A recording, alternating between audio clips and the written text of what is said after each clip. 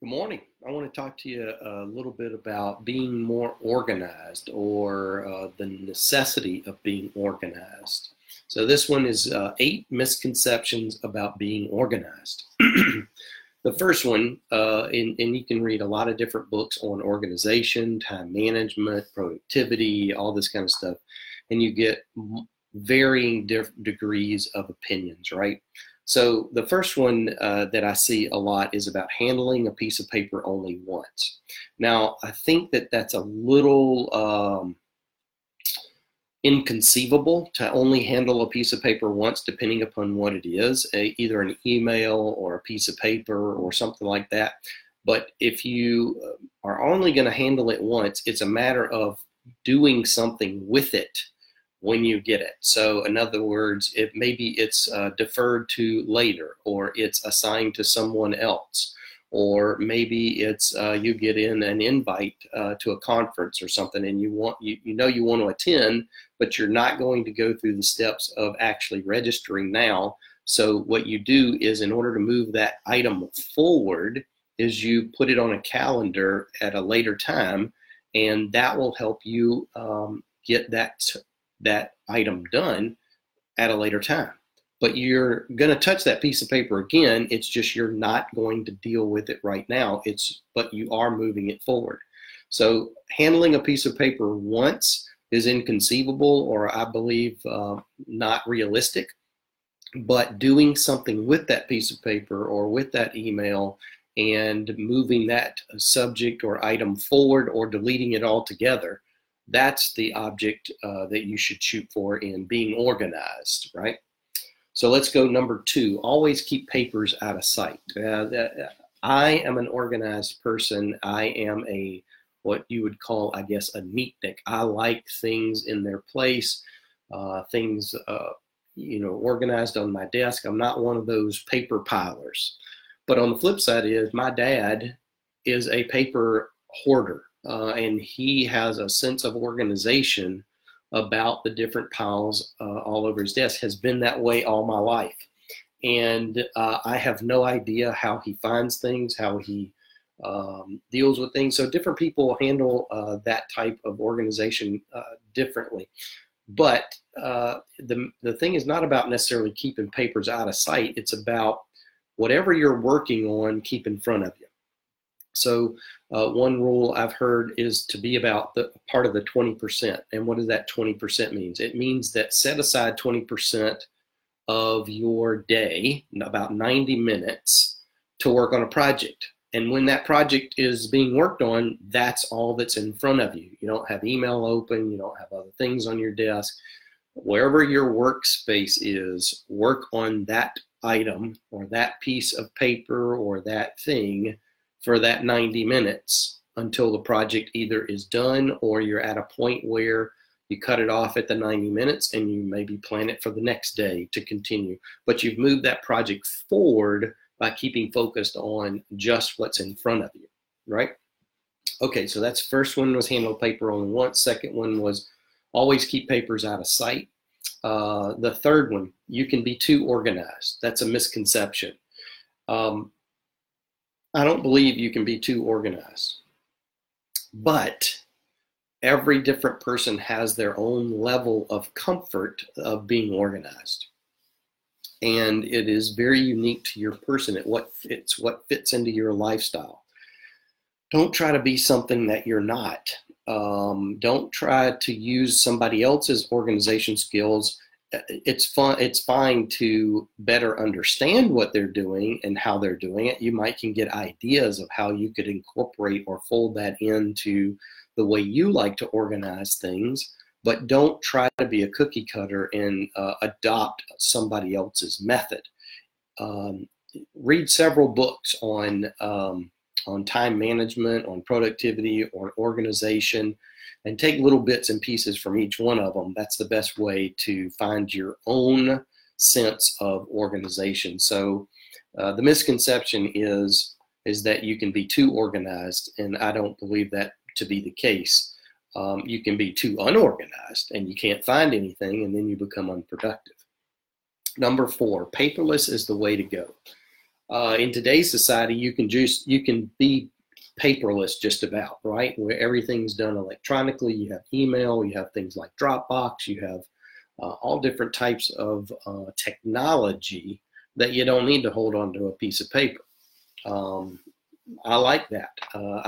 I can get that and scan everything, but then the problem is sometimes I can't find it. Sometimes it's easier to find when you make a digital copy, but other things, it's just cluttering up space. So rather than having a hoard of papers, you got a hoard of files electronically.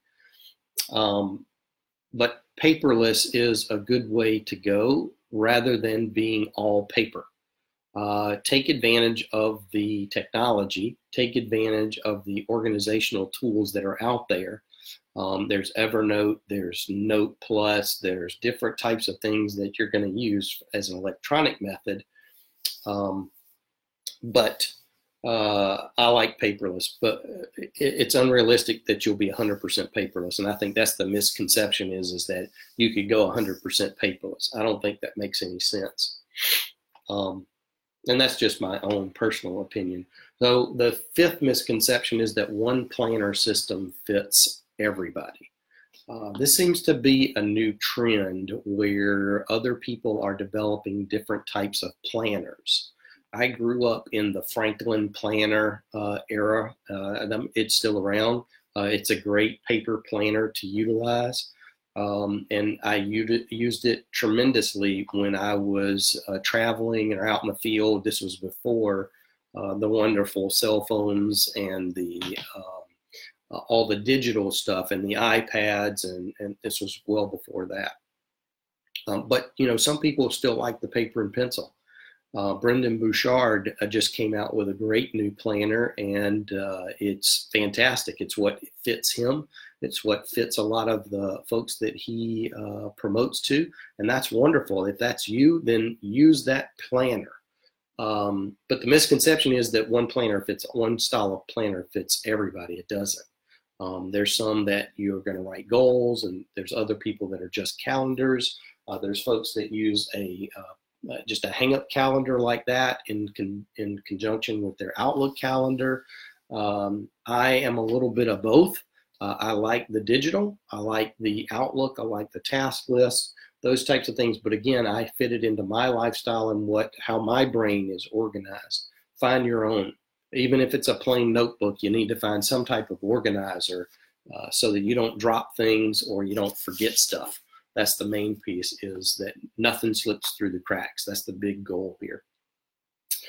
So one planning, that's number 5. Number 6, the most productive people are born organized. Nope, that's not true. This is a skill. I love my daughter, my youngest, but she is in her personal life not very organized. There's papers everywhere, that kind of thing. But she knows where things are. But what's very interesting is she's a school teacher. And in her school life, right, she is ultra organized to the point of she is a paper planner. She likes the paper planner. She uses it religiously.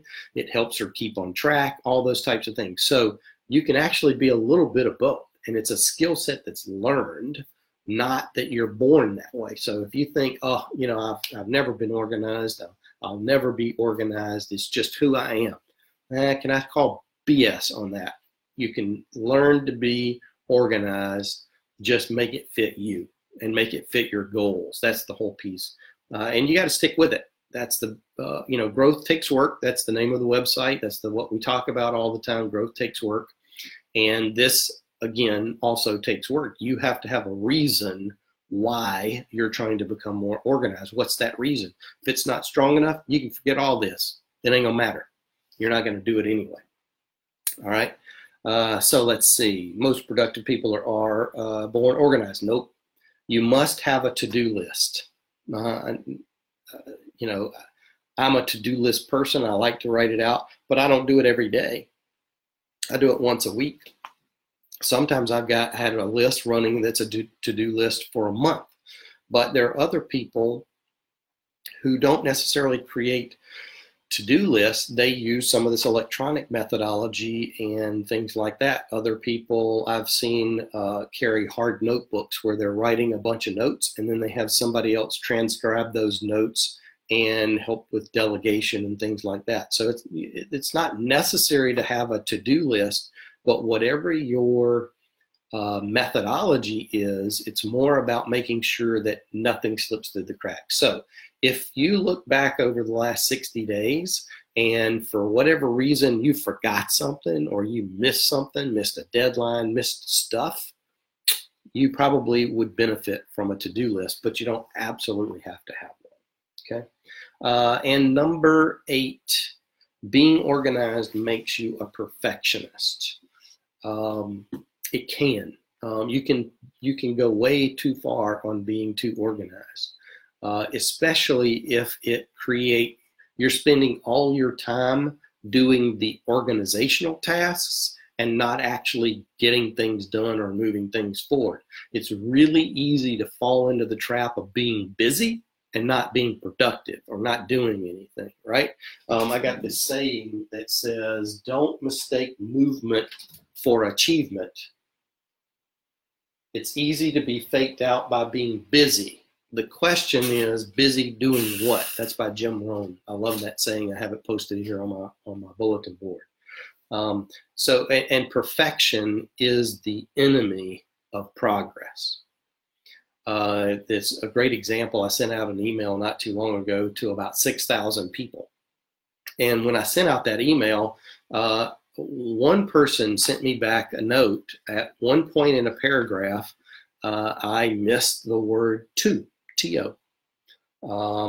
And I read that thing probably, 10, 15 times. And in all honesty, I never caught the fact that that word to was missing. Now, if I constantly focused on a mistake like that, I'd never get anything done. And you wouldn't either.